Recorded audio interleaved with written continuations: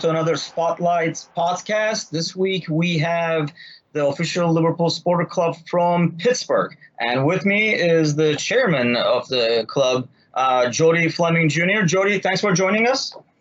Hey, thanks for having me. And everybody calls me Loaf. They probably won't know who I am if you say Jody. So they're going to be like, who is this guy on the podcast out of us? So let's start with you, I guess.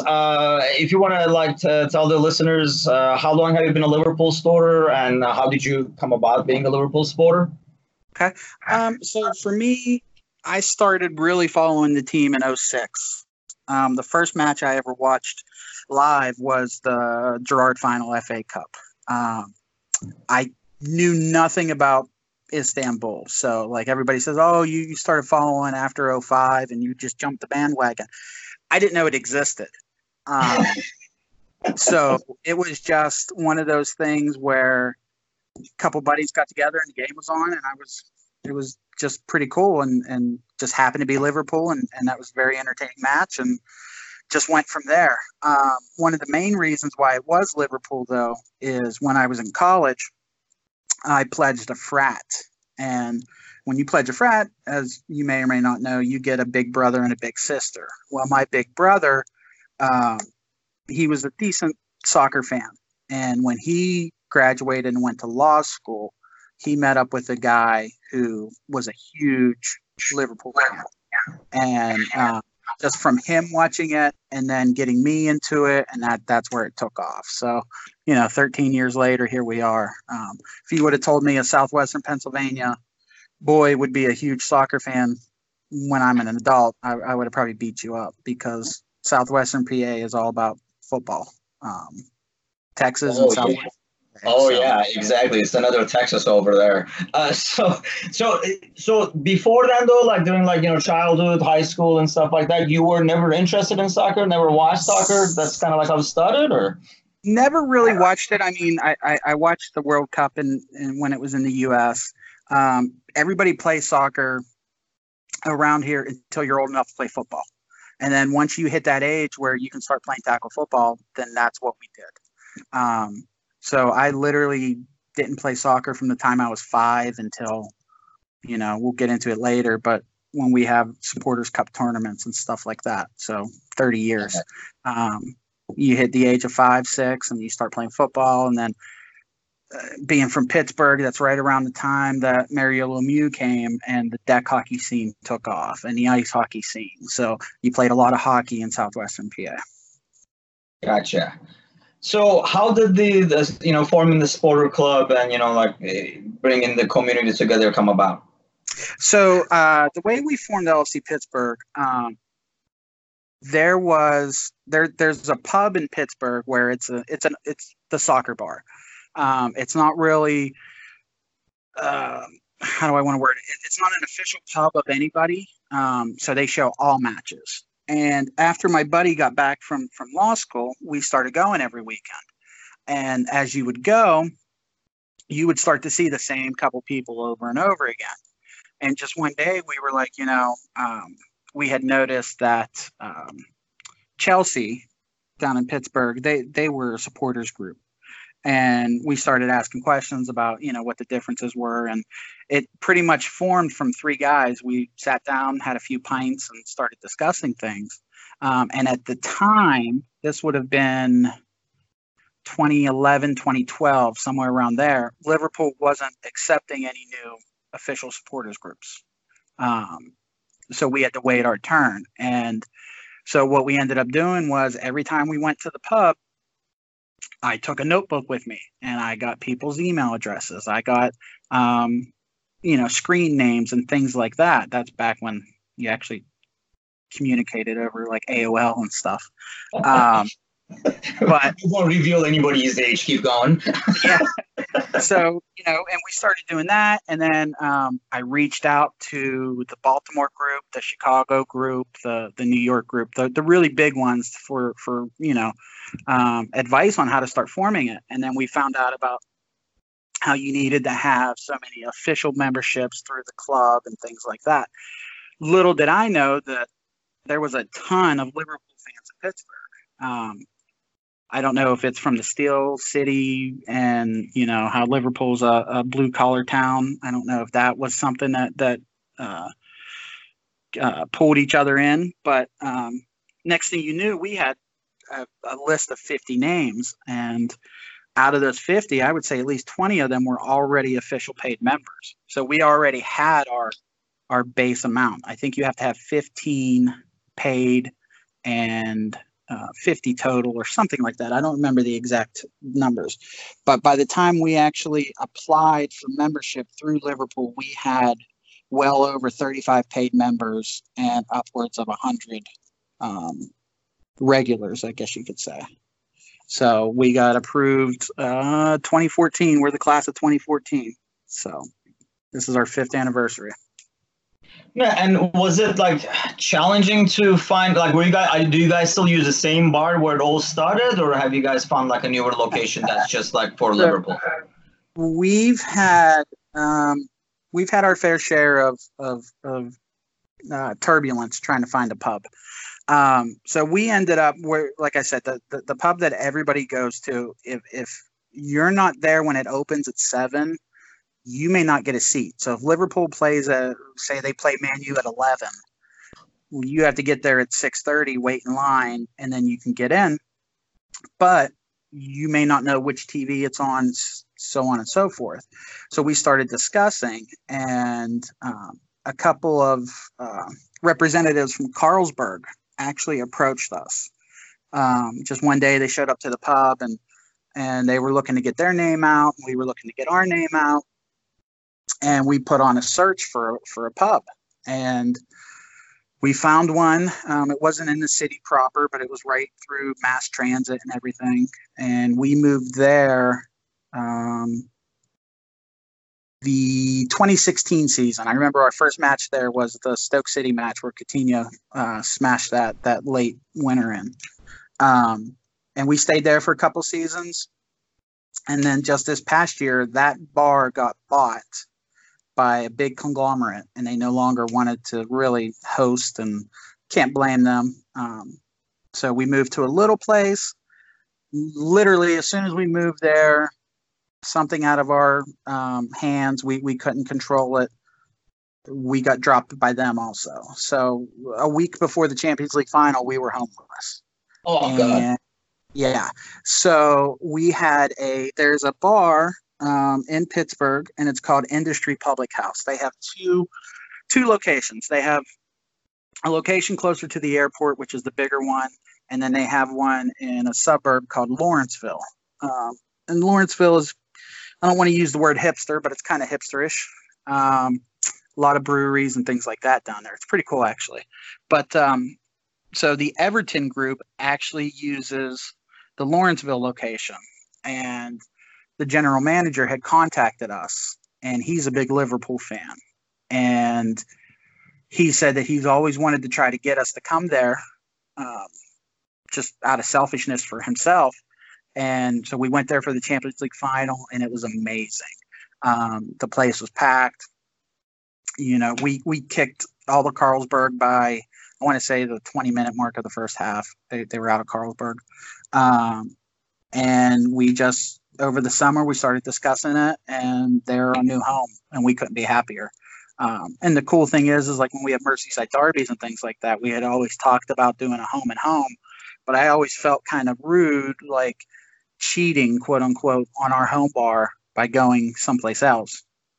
But now that they're owned by the same group, we can go back and forth without hassle. So we're probably going to do some home and home Merseyside derbies and things like that. Wow, that sounds eventful. So what does the challenge come from? Is it like, the times of the games, or is it like the number of people? Like obviously different situations are because of different reasons. But overall, I know like a lot of the supporter clubs, as they start out, or, there's groups that are trying to get the official title. I think is it the timing of the games that causes the biggest issue? So in Pittsburgh, there's a couple of things, and I'm not saying this is just relative to Pittsburgh, but to find a bar that if you're butting up against the Steeler game on Steeler Sunday, you're not going to have airtime. They're going to put the Steeler game on every time, no matter what. So our biggest thing was a 7:30 Burnley match. We may only draw 5 or 6 people, and the pubs were like, it's not worth us to open up to pay staff and things like that. So they started putting a requirement on at least 15 to 20 people needed to RSVP by Thursday of the week of match week. And if we didn't have 15 to 20 people, then they wouldn't open up early for us. So it was very embarrassing when you would have other official supporters groups and have their committee members text you and say, hey, I'm coming in. What time is the match? And you have to tell them, oh, our pub's not opening. Oh, wow. So when we started having that issue, that's when we started looking around. And like I said, every door that closes leads to another one, all those cliches and things like that. But every challenge that we have had so far, if it's led us to where we are now with industry, then I couldn't be happier. So they have all the subscription services that we need. They have BR Live. They have ESPN Plus. They even offered to stream the preseason matches this year. And we had people show up for preseason matches, which we usually didn't have in years past. So yeah, it was more of finding a bar that would open early, and also finding a bar that even whenever Liverpool and the Steelers, while they may not butt up exactly against each other, we had issues where if it was an 11 o'clock match on Sunday, the game was getting over at 1 just as the Steelers were kicking off. Well, 12:30 they wanted to put the pregame on and things like that. So that was one of the main issues. Like I said, Pittsburgh's football all the way. So it's a losing battle that you're not going to win. Gotcha. And sounds like you didn't have as much of a. I mean, most group founders I've spoken to, during these spotlights, their main issue was really building up the numbers. Looks like you guys had the numbers gradually build before, in those 2-3 years. And then it was finding the location was the bigger part of the challenge. Did you do anything special aside from, I know you mentioned, overtime, building the names, jotting them down. Did you do anything special to kind of increase those numbers, the pool, if you will, that you can get members from? So what we did was, one of the first things we did was started a Facebook page. So not a group page, but just an actual page that anybody can search for. And we set it up to where when somebody would like the page, we would send them a message and say, shoot, me or the vice chair or somebody like that, shoot us a message and we can get some information off of you.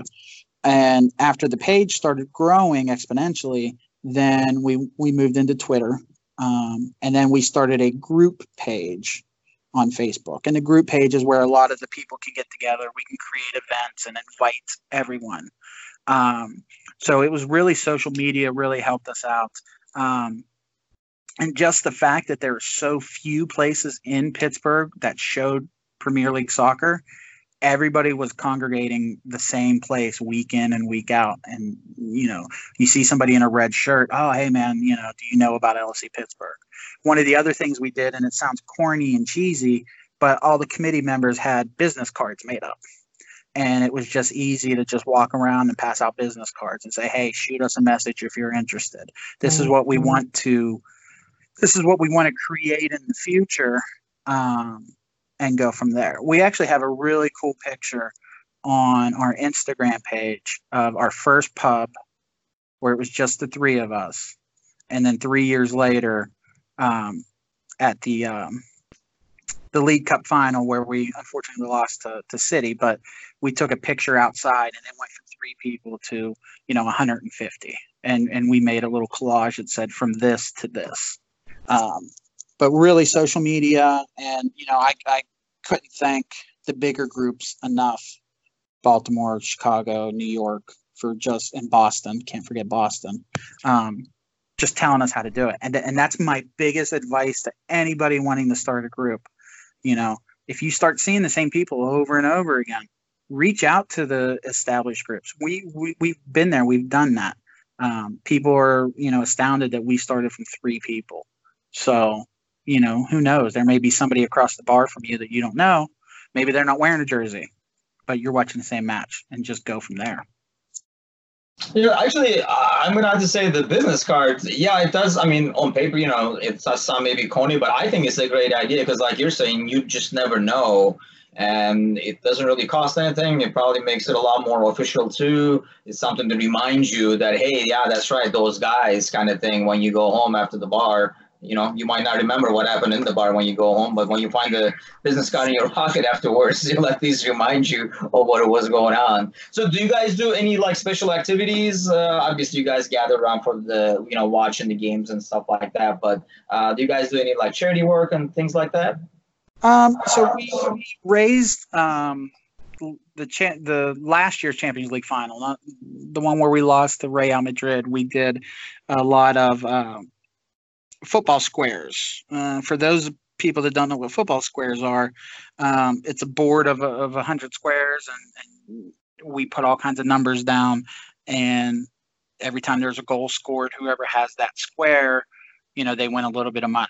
So we did that. We did one of our guys, he went above and beyond, and he won a signed Virgil jersey, and he put it up for auction.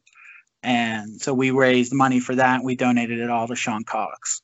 One of the other things that we do is every year there was a Tottenham fan who was very well known in the Pittsburgh soccer area, and unfortunately he passed away this past year. So we would have a huge supporters group tournament, and we would actually play at the Riverhound Stadium, our USL team in Pittsburgh, and we would get teams from Tottenham, Nottingham Forest, West Ham. We had so many that we had to enter 2 in one year. Arsenal would play Man U, and we would just play a huge supporters group tournament. It was sponsored by one of the pubs in Pittsburgh and the Riverhounds. Any money that was raised there went to charity. So we do that kind of stuff. But, other than that, we do any of the extra money that we have from like scarves and things like that. We like to donate to our local soccer area, high schools, groups, things like that maybe kids can't afford cleats or something like that, and we can give money there.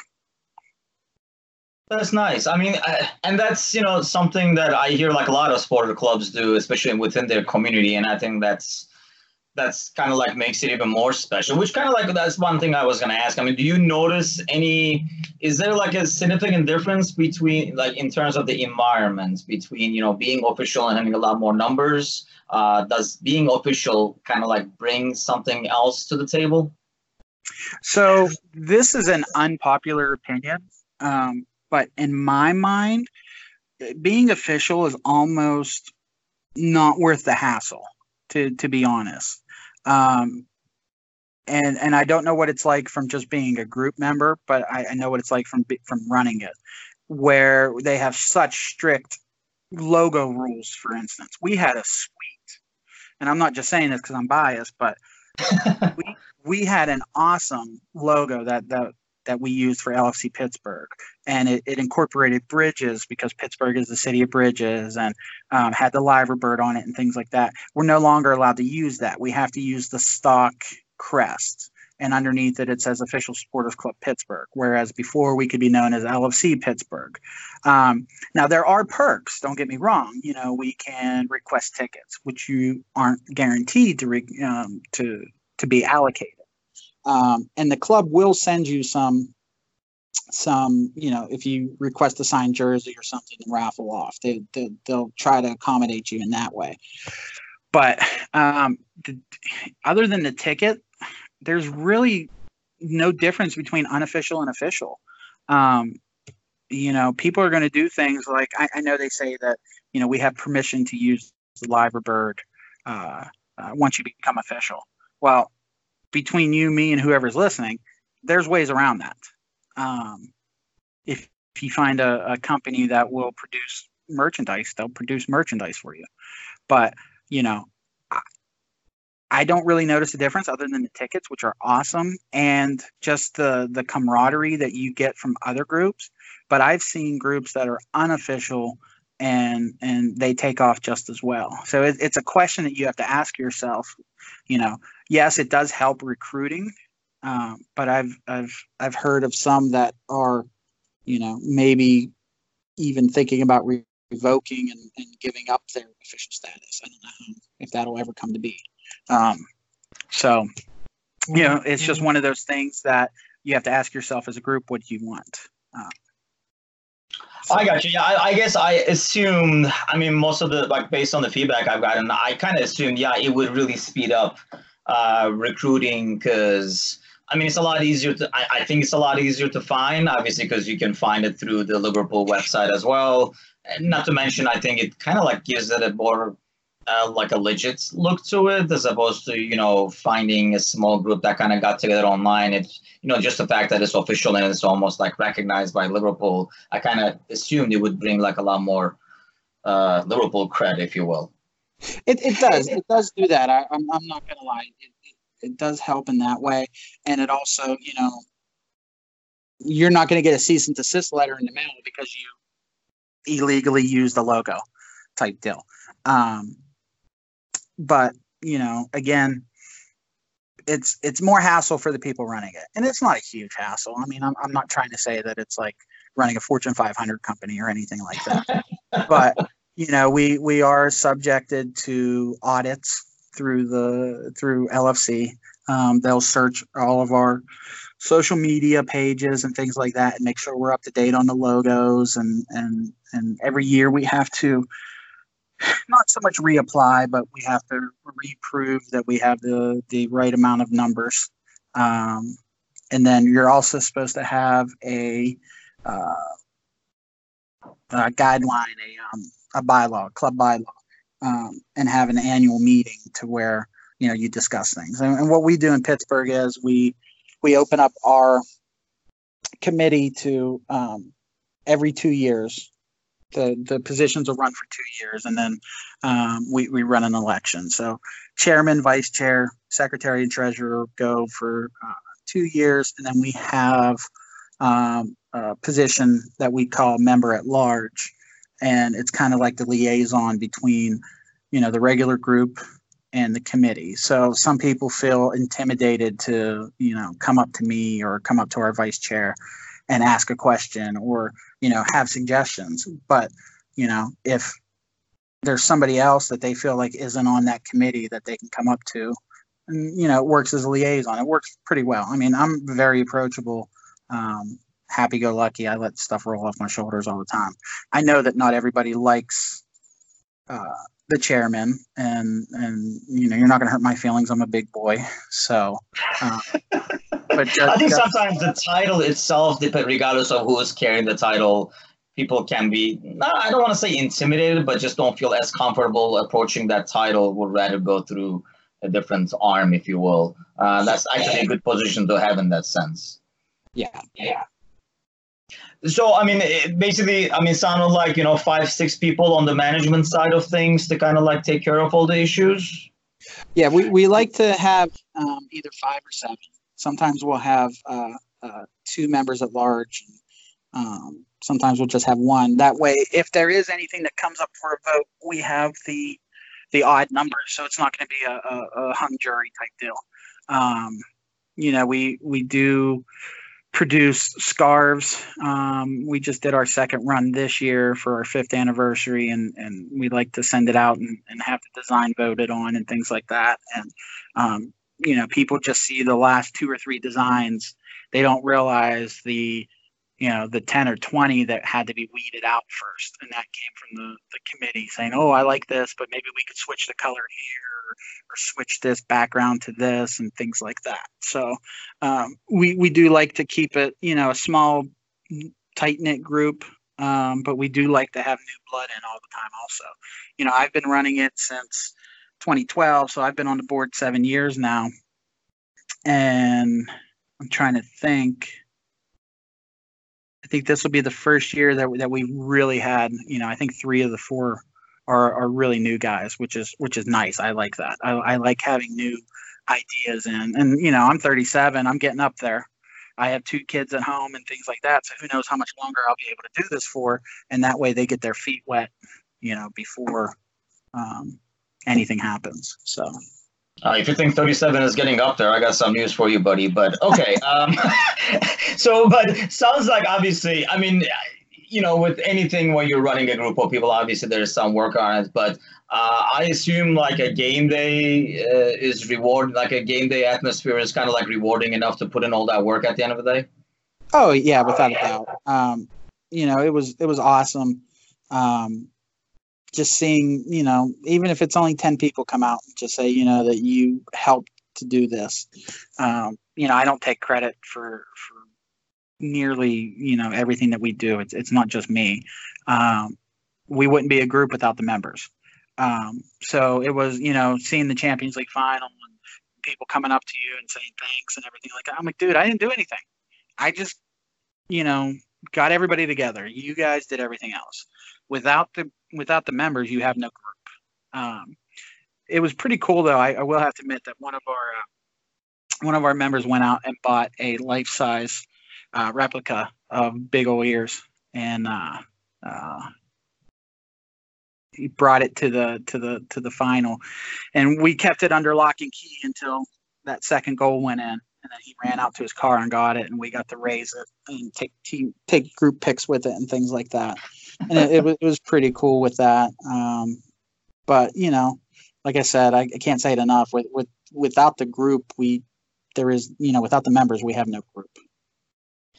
Yeah, and that's kind of like our hope with these Spotlight podcasts too, and through the website with our map and everything like that. So if you're in the Pittsburgh area, for example, and you want to connect with like other Reds fans to watch a game together, like cheer and sing together, you can kind of like, listen to this, get some feedback about it. We'll have all the links and stuff like that, of course, where they can contact you guys and then, find out where you guys meet and stuff like that. Because, yeah, I mean, I know I can speak for myself. I did not realize how many other Liverpool fans were within my area and within the U.S. So I kind of like started the, like the blog a few years back. Just the scope of it is unbelievable. And it's almost like, it's always like rewarding to be able to, even if you're connecting, like you're saying, like 10, 15 people, it's always like nice to know. And, like you're saying, if you're like from another city, you're in Pittsburgh, you want to kind of like watch a game, you can kind of like look it up, find other Reds fans and like have a good time cheering on the Reds. So any other things that you would like to tell us about Pittsburgh before we wrap the spotlight? Not that I can think of off the top of my head. I mean, we're always open to having visitors. We do like to do scarf exchanges. So if somebody brings a scarf, we'll gladly exchange one of our new ones with you guys. But other than that, everybody's welcome unless you are the blue side of Merseyside. But it's all good. Pittsburgh can be intimidating around football season, but it's just the Yinzers in us. So everybody's welcome. So. Yeah, I mean, I know, like I say, my wife is from that area, and yeah, I know what a big football area it is, and it is starting. So I'm sure everybody over there is itching for action. So, well, thanks a lot for joining us. We appreciate your time and kind of giving us like a background and information on the Pittsburgh group. And thanks for listening. If you want more information on the Pittsburgh group or other Sporting Club groups, go ahead and head over to AmericanScouser.com. We have a section where you can see a map in terms of like where you can join these groups, as well as information on the groups themselves, their social media addresses and stuff like that. So you can get in touch with other Reds fans. Thank you again, and see you on the next podcast episode.